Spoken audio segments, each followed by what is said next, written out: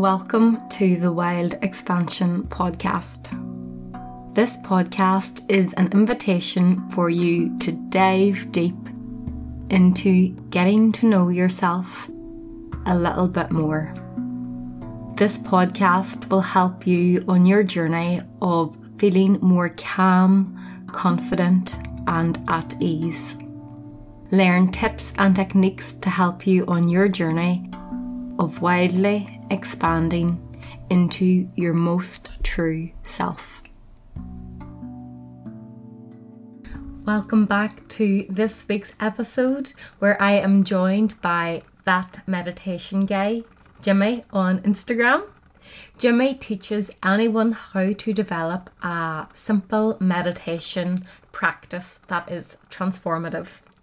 We had so much fun recording this chat, and we dive into the mystical experiences that sometimes can arise through meditation, how meditation can help us deal with the thoughts in our mind and help us evolve and grow as a person, and how to really measure your evolution with your meditation practice. This is a really easy, engaging chat, and I have no doubt that you will enjoy listening to it as much as we enjoyed recording it. So without further ado, here it is.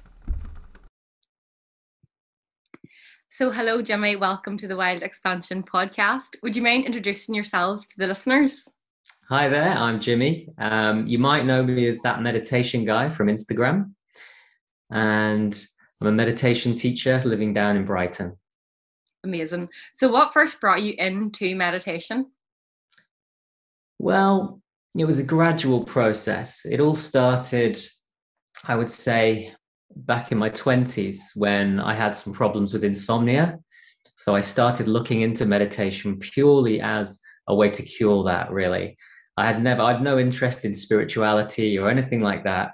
I just had a big interest in partying a lot and DJing and drinking, and that led me to have some pretty serious problems with insomnia. So although I did hold down a real job and everything, because of what I was up to on the weekends, I did find I was really struggling with sleep. And so it's just one of those things that I kept coming across when I was reading and Googling for a solution to try and help me sleep.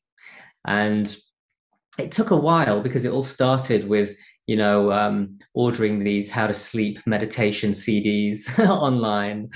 And then it graduated to, trying some videos and some other things. And eventually I booked myself onto an actual 8-week meditation course called Mindfulness-Based Stress Reduction.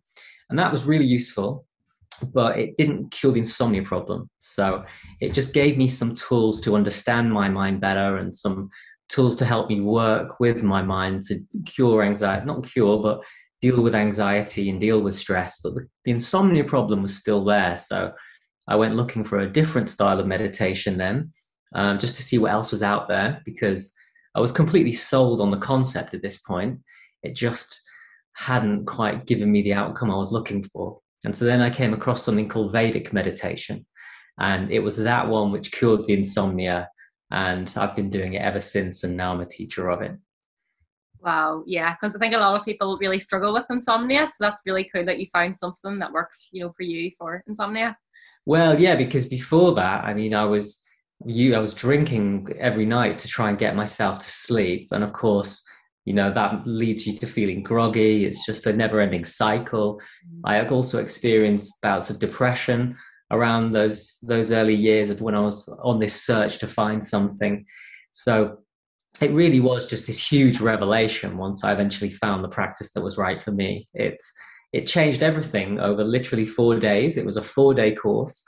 And I've never looked back since, really. Like, my insomnia was cured, but also like the alcohol thing. I still have the occasional glass of wine or drink here and there, but I was drinking like at least a bottle of red wine every night, and that pretty much stopped completely. Oh. So yeah, it was a big change for me. That's so nice that you're sharing that, because there's so many people who probably are thinking, I can't change my position right now. It's easy for some, whereas you literally had a death and rebirth. It was so weird because I actually had alcohol in the fridge when I went and did this course. And then I came back, and normally I would never have like cans of beer or wine in the house because it would just go that night.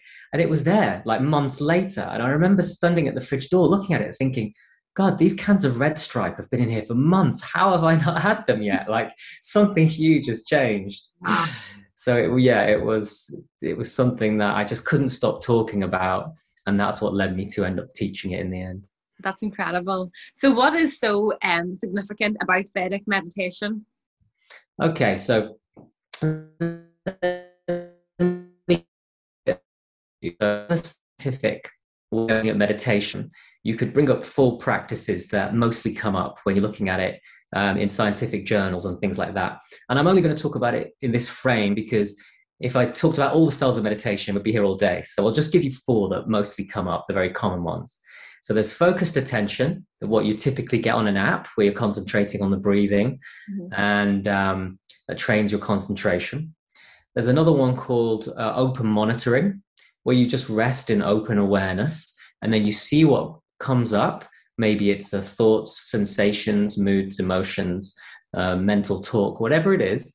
And you just be aware of it non-judgmentally. So you're allowing things to come and go. The third type we could say is loving kindness, where you're actively generating thoughts of love and friendliness and compassion for yourself and others. It's quite widely studied. And then the last one, which I'm teaching, would come under the category of automatic self-transcending, where we're using a Sanskrit mantra in a very specific way in order to essentially lose our sense of self for a short time. And the benefits of doing that is it's a bit like closing all the tabs and shutting down your computer. And then when you bring it back online, you're refreshed and renewed, full of energy, full of creativity, and bringing back some of that bliss and happiness that dwells there when you go inward, connect to that and come back out. So those are the 4 main styles of meditation you'll find if you go looking scientifically, which I did because I was very much in that mindset when I got into this. But of course, there were loads and loads of other types outside of that as well. And how often would you try and practice your type of meditation a day, and for how long? So for everyone who learns with me, I say try and do 20 minutes in the morning after you wake up, but before breakfast, because you don't want to meditate on a full stomach. And then also 20 minutes in the afternoon or evening. So any time after lunch is digested, if you can get another 15, 20 minutes in, that will be enough to trigger a biological reaction, which will clear out some stress hormones and introduce some new happy hormones into the bloodstream. And that will give you a big boost going forward for the rest of the day. That will increase your energy, your creativity, your drive. And it will just also calm the mind, calm the body, give you some confidence. Yeah. So yeah, people tend to find that works because that can easily fit into a busy life. 20 minutes twice a day. Yeah. Something I'm struggling with right now is that like I used to spend my energy thinking about unhelpful things, but now I've realized that I love cleaning, and I think I'm getting a wee bit obsessed that I'm constantly thinking about what drawers I need to clean. So you ever feel like you're never on top of everything, like there's always stuff to do? Does that meditation help with like, feeling just at ease with what is, instead of always thinking I need to do X, Y, Z? But yeah, you've said it quite nicely there, being at ease with what is, because some people come to this thinking, oh, I'd love to just have a meditation where I have no thoughts and I could just live in this blank void for a while and I'll take a little holiday from it all. And then when they actually learn to meditate, they realize that that's not common. You may have small periods of that. You may be lucky and be one of the people who do dip into that void. But for most people, you're going to have a lot of thoughts. And in meditation, we just learn to deal with those thoughts. We kind of tune them out in a sense. So I can have meditations sometimes which are very quiet and blissful, and that's great. Mm-hmm. But often they're the opposite. There's lots of thoughts going on. But it doesn't really bother me anymore because I've just learned to kind of tune them out, almost like a radio that's playing in the background while you're doing something else and you just don't notice it. So that's huge for people who deal with intrusive thoughts and anxiety and things like that, because you have this revelation that I don't have to listen to that internal voice, and I don't have to deal with those. I don't have to believe any of those thoughts that come up. So it can take a while. It's not like a quick fix, but just sitting there every single day and not getting wrapped up in the stories that the mind creates about the thoughts that arise and the sensations and emotions that arise in the body. Um, you may not notice it, but suddenly at some point you'll become aware, oh, I'm not having those intrusive thoughts that I used to, or I'm not as wrapped up in all that drama like I used to be. So it happens slowly and naturally. Do you ever have like a thought, an old thought from the past that sometimes creeps in and you're like, oh, that's interesting. That's like the old version of me in the past, and then it just gives it no energy? Kind of, yeah. I mean, it tends to be when you're stressed. So if something happens that makes me really super stressed, like for example, we moved house 6 months ago, and the process of buying a house and moving house and all the legalities that went with it and all the rest of it, that was like super stressful. And I noticed some of my old patterns creeping in, old unconscious patterns creeping in, and different old reactions. And it really gave me a wake up, because I had kind of got it into my head that I was beyond all that now. But going through that process really reminded me, no, there's still an enormous amount of work still to be done. But what was nice was I didn't get stuck in thinking, feeling guilty about my reactions, because I'm completely aware that those reactions were the most natural, the only thing that could have happened based on my physiology and my psyche as it is right now and where I am right now. So they happened, but I just let it go. Didn't get stuck in it, didn't worry about it, and there's no bad feeling about it. And it's just a little pointer, like you say, to see what has to be worked on. Yeah. I think that's so lovely that you have compassion to allow yourself to feel all emotions that are arising. Because I think often we can be so hard on ourselves, like, oh, I shouldn't have this thought, but instead, no, it's okay. You know, it's fine. Yeah, you can absolutely let yourself off once you realize you have no control over the thoughts. And meditation really, really holds that up right in front of your face and shows you how out of control you really are. Because as we go about our day, we tend to have this feeling like, oh, I'm picking my thoughts and I'm listening, when I'm actively listening to this and I'm actively saying this and I'm actively doing this. Suddenly in meditation, you realize that rather than you being in control, that information is just pouring in through the senses, and your mind is making sense of it as you go through. And that's why you constantly do these things, and then later you think, why did I do that? What was I doing? It's because everything's rushing at you so quickly as you move through life that you're doing your best, but you're doing the only thing that's available based on your past conditioning and the way that your mind is currently operating. Yeah. So as you're saying, like loads of information is getting towards us all the time now, more than ever. Would you be conscious of like how much time you would spend on technology or social media? Yeah, it's a difficult one. I've tried to implement a thing for me and my fiance where I go and hide our phones at 7:30 in the evening. And then I put them downstairs so that we have a whole night without them, and then after breakfast pick them up again. So there's a big break there. But generally speaking, because I'm using that as the platform to talk about meditation and to put things out there, I do have to be on it a lot. And I do notice that it has a negative effect, especially with the invention of reels, because everybody's following trends. You hear the same music over and over and over and over again. It gets stuck in your mind. You go to meditate and you've got whatever it is playing around, and it's like, oh, not this again. So it does actually make everything harder. If you go on a silent meditation retreat, you'd be quite surprised to find out that your mind doesn't even calm down really until about day 3.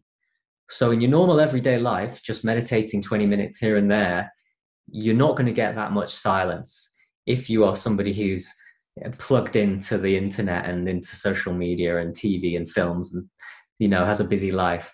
So you have to learn to be at peace with the non-peace sometimes. You have to accept the fact the mind is messy. And quite often from that, the mind can then find a peace within that mess, if that makes sense. Yeah. Yeah. And it's mad too, isn't it, how like the same thoughts repeat themselves. Like I did a 10-day Vipassana meditation retreat and I had the same thought all the time for the first like 5 days. Same for me. Yeah, I did that course as well.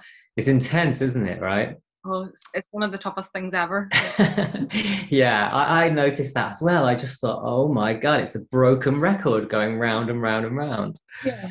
Um, but very transformational. So the difference between that and what I'm teaching is that is more like a kind of mental surgery. You know what I mean? You'll really, really, really transform the mind.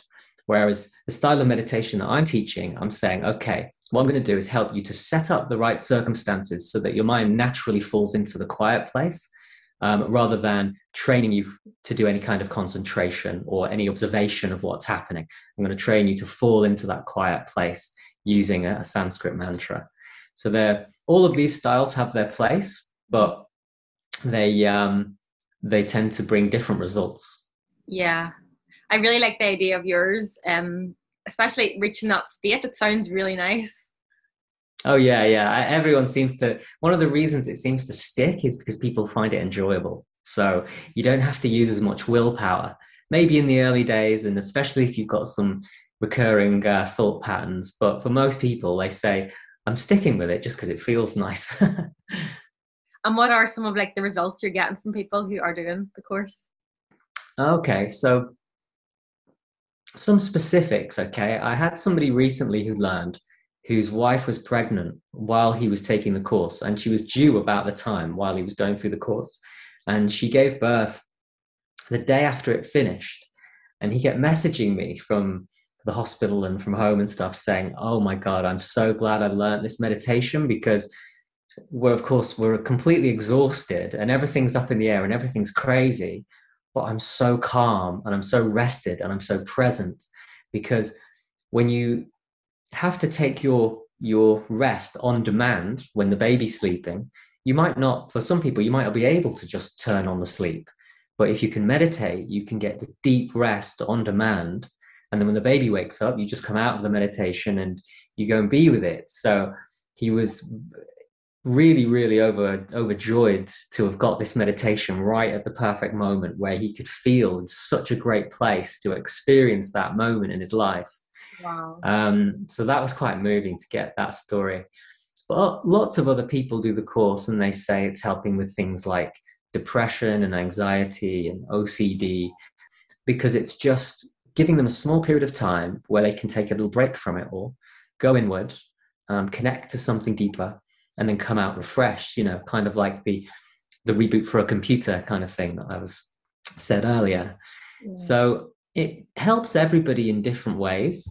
What I've noticed is that most people come to this because they have a specific problem they want to fix, like I did with the insomnia. And then if they get that problem fixed, then they carry on doing it because it feels nice or because of some other reason. This is where the spiritual side kind of creeped in for me, because I suddenly realized that I was having this experience of just feeling different about everything, just feeling more connected to everything, and just appreciating things in a way that I never would. I'd be like just sitting, on a bench by the side of the road, just looking at the clouds, thinking, I never used to do this. I never used to be so like drawn into all the beauty of the world. And that's what emerged naturally over probably, let's say, 6 months, a year. That's something that creeped up on me. And I thought, this has to be the meditation. It's got to be that which is creating this big shift that is so difficult to put into words. Yeah. Isn't there saying like there is no suffering in the present moment? And then whenever you're fully in that present moment from meditation, you're not suffering. Yeah, that's so true. Yeah, that you can, usually the suffering is coming from projecting into a future where something bad's going to happen. And if you can see the truth of that your mind's just creating a future virtual reality, then you can certainly take some solace in that moment. But it's complicated though. I mean, sometimes people are going through extreme situations which can be very, very painful. And then sometimes it can help to just be with that pain without trying to push it away. And suddenly, when you stop trying to reject the pain and suffering and just allow it as it is, that can also take you to a place of peace as well. Yeah, like not resist it anymore, just like fully accept. Yeah. There's something in the mindfulness-based stress reduction course that I did that taught me that quite nicely, actually.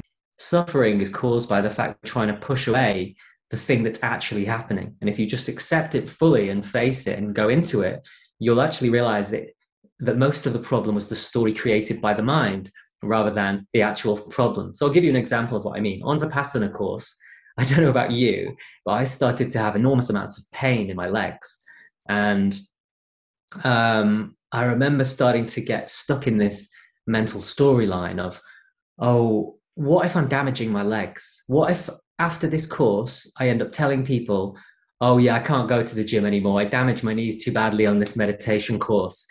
And, maybe I shouldn't be doing this. Maybe I should maybe I should leave this course, because I can handle it mentally. But what if I'm damaging my knees? And, and then when I was meditating, the pain would come up and all of these thoughts would come up. And then I'd be thinking, oh, but I don't want to move because we're supposed to be completely still and I do want to do it right. And the pain's so much. And then at some point, I put my attention on the pain and just left it there. And then what I realized was that the pain wasn't really pain. It was just a combination of different things. Pressure, heat, and tingling, mostly, were the only sensations.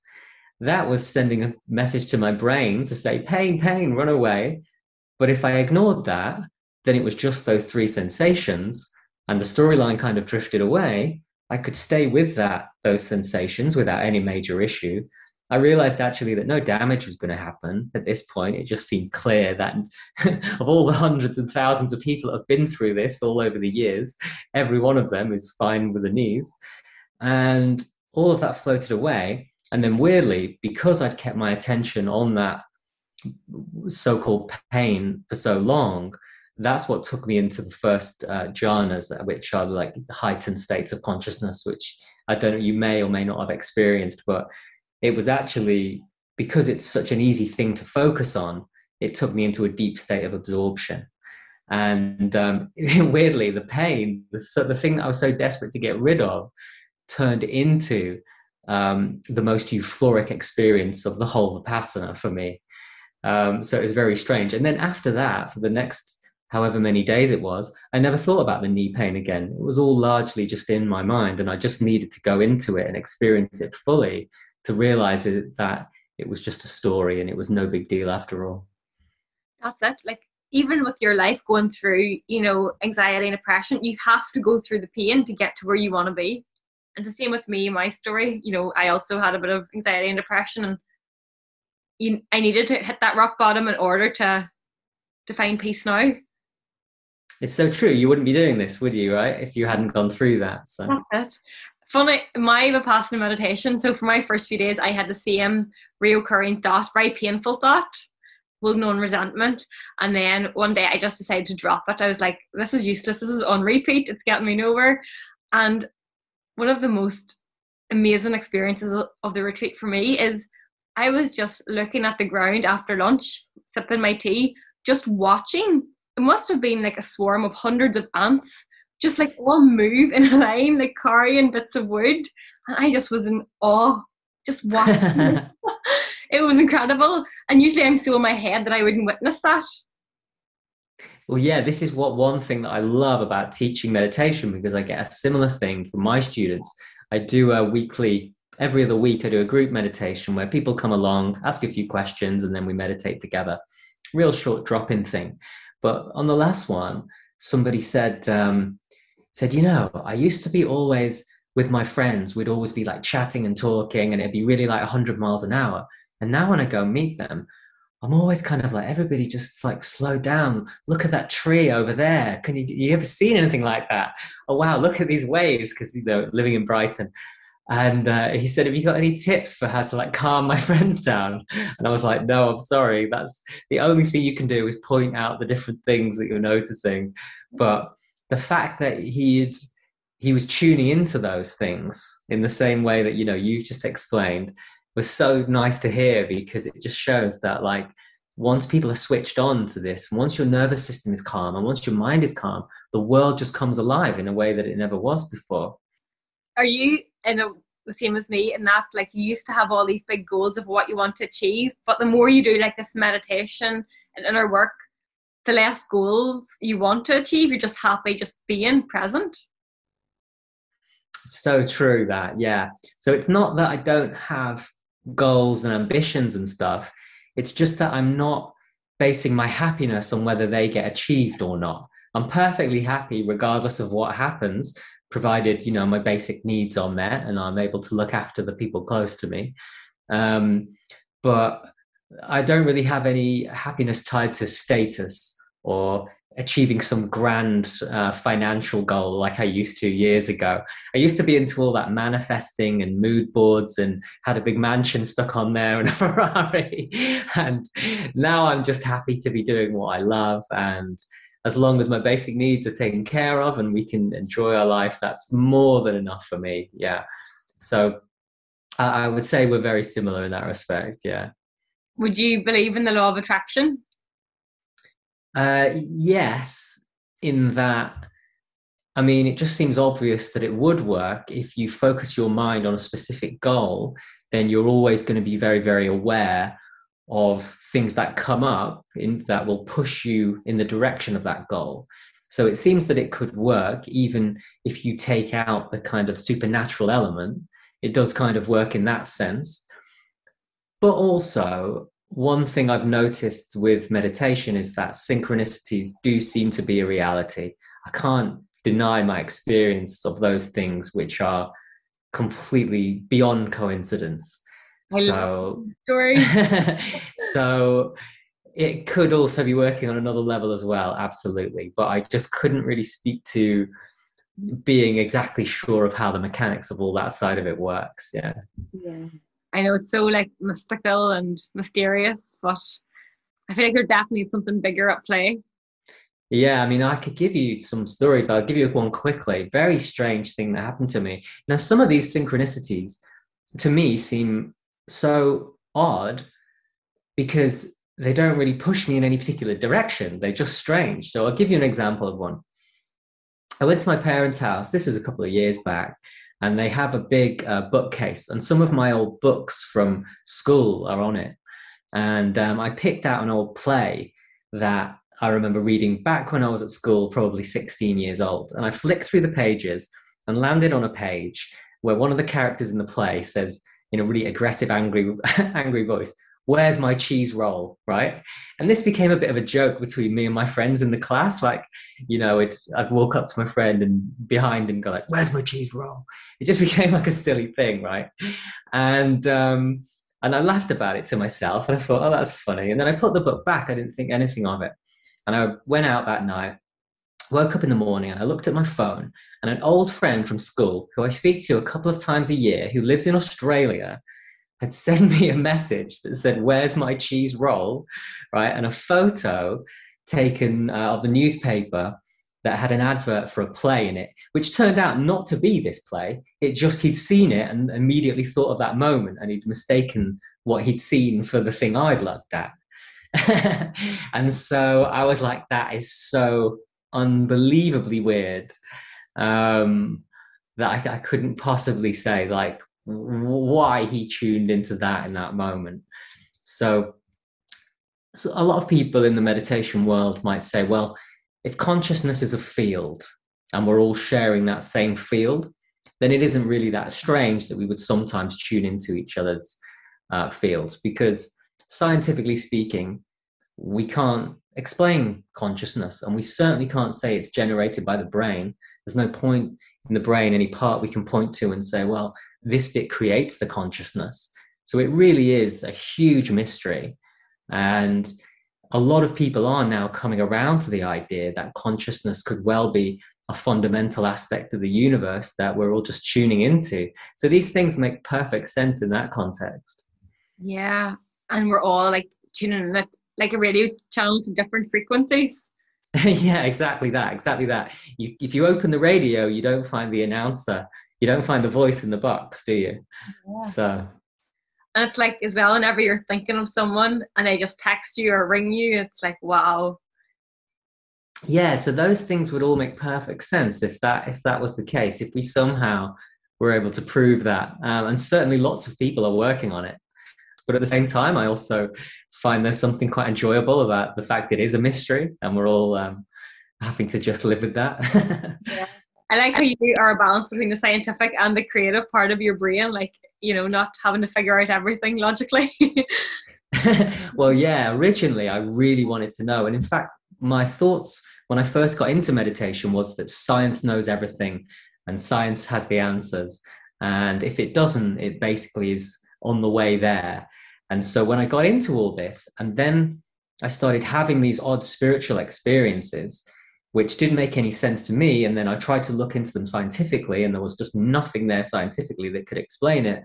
But then in these old ancient texts, like the Vedas and old Buddhist texts, I realized they've been talking about this stuff for thousands of years. And it's like, oh, okay. So somewhere in an ashram had this experience that I just had the other day. Okay, well, I guess I should be listening to some of this stuff then, because clearly they've had some insights that I can be open to. And so I then started to become very, very open to the fact that in Eastern spirituality, they've not been using so much faith like I was brought up with.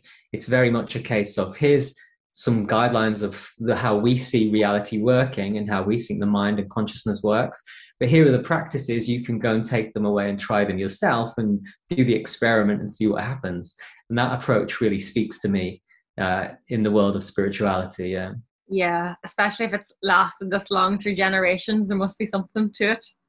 And yeah, and if you go on a meditation retreat and you speak to people, or with me teaching people, I've got so used to people having mystical experiences now that it's the most normal thing in the world. If I teach a group of 20 people and one of them says something like, oh, I was meditating and suddenly I felt this entity come into my awareness and be watching me. And every time I meditate, I feel like there's this kind of entity close to me that's not scary, but also just there and always looking the same. And they can describe it perfectly. And I just think, I wouldn't have believed this 10 years ago. I would have just said, it's a figment of your imagination. But because there are so many things coming up that I can't explain, I can just say, all I can say for sure is that consciousness itself is a vast unexplored landscape, and it's just so fun and exciting to be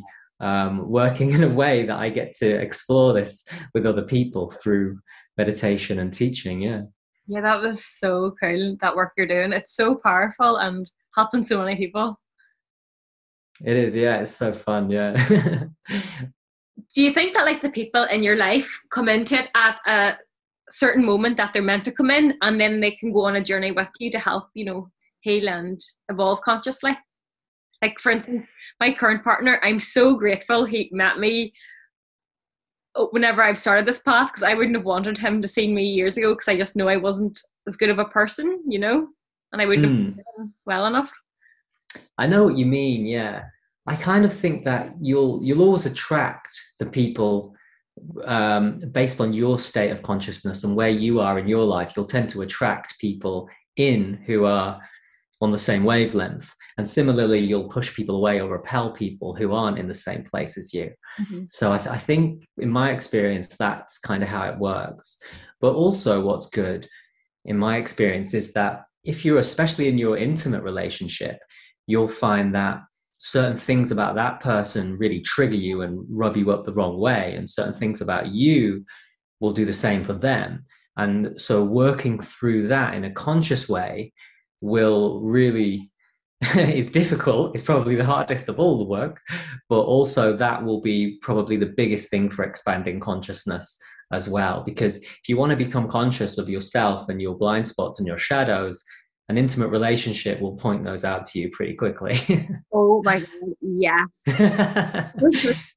Every shadow came up for me, like everything that, even from childhood and throughout your whole life. And then the best thing was just to communicate it. Yeah. and like just realize, like, this is my shadow. What's this showing me? What do I need to heal here? How can I help this? Yeah. So true. Well, that's it. It's suddenly, from being single for quite a while, like I've really healed so much that I'm working on a different level now. And then a relationship suddenly shines a light on all those things that you were missing. And so it's like, oh, okay, I'm certainly a long way off where I thought I was. Yeah. But it's all good. It's the journey that you take with all of this, I don't think ever really ends. I think you keep going and going and going right till you take your last breaths. And if you live in the East, if you're part of believe in Eastern spirituality, you would then say it carries on in the next life.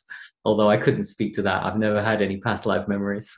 Yeah, either have I, but I have heard stories, so who That's knows? another thing that comes up quite typically with meditation is people say, oh, I was meditating and then I suddenly had this vision that I was this young boy in, like, I don't know, Brazil or something.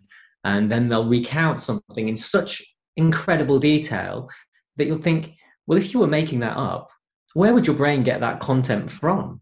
Like, if that was a figment of your imagination, where would that come from? So it's something I'm really interested in and I find bizarre. But at the same time, I struggle with the idea that a part of me would go on into another life because as far as I can tell, most of what is on the surface here that makes the sort of Jimminess is kind of illusory anyway. It's all largely my conditioning and my genetics and various other things.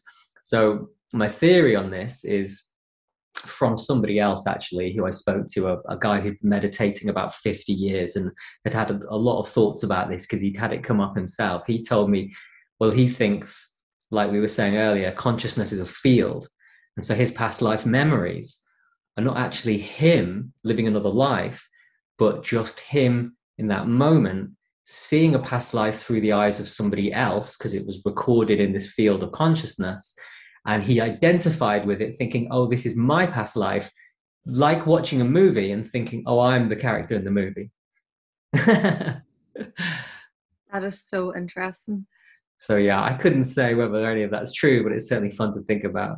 Yeah, and it is fascinating. Whenever I think of, like, respecting and giving thanks to my ancestors, I sort of feel this like support or something, or feel a shift. It's unexplainable, but I very much like that idea, yeah, of tuning into all of the people that came before down your ancestral line that have brought you into being now in this moment, because you are, yeah, like a jigsaw made up of all those people who came before and all of their experiences right down the line. Yeah, it's really incredible to spend some time thinking about that. yeah. It's just so lovely to talk to you, Jimmy, because, right now there's so much can be scary stuff on the news. So it's lovely to see that people are interested in, expanding their consciousness, healing, and being light in this world. Yeah, I've really enjoyed this chat actually. It's nice to chat with somebody who gets it completely. Yeah. Are you feeling hopeful about the future? Absolutely, yeah, because, well, the way I see myself and all of the rest of us is that we're just nature doing what nature does. So in the same way, those ants at your Vipassana course were picking up all their little bits and bobs and carrying them to wherever they were doing it, the whole of humanity is doing the same thing. There are some aspects of us which are doing things which seem positive and ethical and good. There are some aspects of humanity which are doing things which seem negative. In the same way that one person has different parts to their psyche, shadow sides and good sides, the whole of humanity is that same thing collectively playing out. So whatever's going to happen is going to happen. And I'm just so happy to be a part of it in this moment, going through it in this body with this mind on this particular journey. But I don't really tend to worry too much about where it's going, because as long as I'm playing my role and I'm tuning into the good that I can do every day, that works for me, what would be called Dharma in the Eastern way of thinking. As long as I'm fulfilling my role on a daily basis as best as I can, then I feel quite good about what I'm putting out into the world. And I'm not going to worry about all of the things that are too far out of my control. What advice would you give for someone listening who's thinking, well, how do I fulfill my role today in this world? That's a good point. I think most people who get into manifesting tend to try and manifest the things that they've been conditioned to believe they want. A mansion, car, swimming pool, or whatever the things is. Often, if you're younger, you might think like that, you know. In Eastern spirituality, where this idea came from originally, they have this idea of something called Sankalpa. Rather than thinking, I want these things and I'm going to manifest them, it's tuning into what the deepest part of you really wants and then following that. So it's almost like you're not deciding and going after what you want based on what society's telling you, but you're tuning into that quiet little voice inside that's saying, I think this will be charming if you move in this direction, or this will make you happy if you move in this direction. And then you just follow that in an intuitive way, and things will start to come together, like we were saying before about synchronicities and things, people coming into your life that push you in the right way. Funnily enough, the meditation teacher who popularized the style of meditation that I teach, he would usually ask people if they had questions about the meditation working. He would usually ask them, are you getting the support of nature? So he was never really interested in their experiences in the meditation. He would say, outside of the meditation, are you getting the support of nature? Meaning, do you feel like life is flowing more effortlessly? Are people coming into your life that are helping you and pushing you in the right direction? Are these synchronicities showing up? That was how he gauged, from his perspective, as a monk who came from the Himalayas, how he would gauge whether the meditation was actually working, to helping you tune into what will be the best thing for your own personal evolution. And also you're playing a role in the evolution of the whole of humanity. So he wanted everyone to tune into that and for us all to evolve in the way that is in line with nature, really, with what nature wants. Yeah. So like living as if life is happening for you, not to you. And exactly, that's a nice way of saying it, yeah. What does wild expansion mean to you, Jimmy? Wild expansion? Well, wild makes me think of nature, and so letting things happen naturally. I'm looking out the window now at my garden and seeing it's all overgrown, which I like. And expansion, of course, to me would mean expanding consciousness. So allowing consciousness to move in all directions without picking and choosing too much. Oh, I want to be more this and I need to be more that. Just letting things, tuning into yourself, calming yourself down, and then letting things flow naturally in a very organic way. How about that? That's very good. And if you could have one message on a billboard for the whole world to see, what would it say? It probably won't happen. That's what you'd say? Well, yeah, because most people are stuck in their worrying minds, so. Yeah. Yeah, no, something along those lines. Something to let people know that the thing that they're worrying about probably won't happen, because it's so true. I mean, when you look back over all the things that you thought, it's the end of the world, I'll never get over this time it really is the end. All of those times came and went, and look, here you still are. Everything carried on, even with the really, really horrible things. You know, I can look back on times in my life when I literally thought, I cannot get through this. You know, when, for example, when my grandmother was very sick and had dementia, and it lasted for quite a few years and just got worse and worse. And there were times when I thought, this is what I imagine hell to be like. It couldn't get any worse than this. But day by day, we all got through it and we made the best of it. And even within those horrors, we found moments of laugh and things to laugh at and moments of joy. And even now I can reminisce about those times and find good things, lessons to be learned from it, and beautiful moments. And so when you look back, it all makes sense. But when you're in it, it definitely doesn't always make sense. That's so nice. If anyone wants to work with you, where is the best place to send them? Okay, so if you're on Instagram, you can find me as That Meditation Guy. So it would be at that_meditation_. But my website is delvedeep.com, just without any hyphens or anything, just delvedeep.com. And you'll find my meditation course info all there. So yeah, if anybody's interested, go and have a look at that, and feel free to message me if you have any questions. Do you have any like upcoming programs coming up, or? I tend to teach, at the moment, I'm teaching one course a month. So I put the dates on the website and then people can sign up, and then I do it over Zoom. So it's usually a very international crowd, people from all over the world. And we all go through the process together over 4 90-minute sessions over 4 days. So you can, if you can, it's nice to think of it almost as like a little meditation retreat where you're going to cut out coffee and alcohol for those 4 days and meditate, but also you can fit it into your life. You don't have to take days off work or anything like that. So that's how it tends to work, yeah. That's great. Well, thank you so much for coming on, Jimmy. It's been lovely to talk to you. Thank you. Thank you so much for listening. I really hope that you enjoyed this conversation. It would mean so much to us and help get the word out there if you could tag us both on social media with a screenshot of this podcast episode and just share what your key takeaways were from it. That would be amazing, and I am sending you so much love as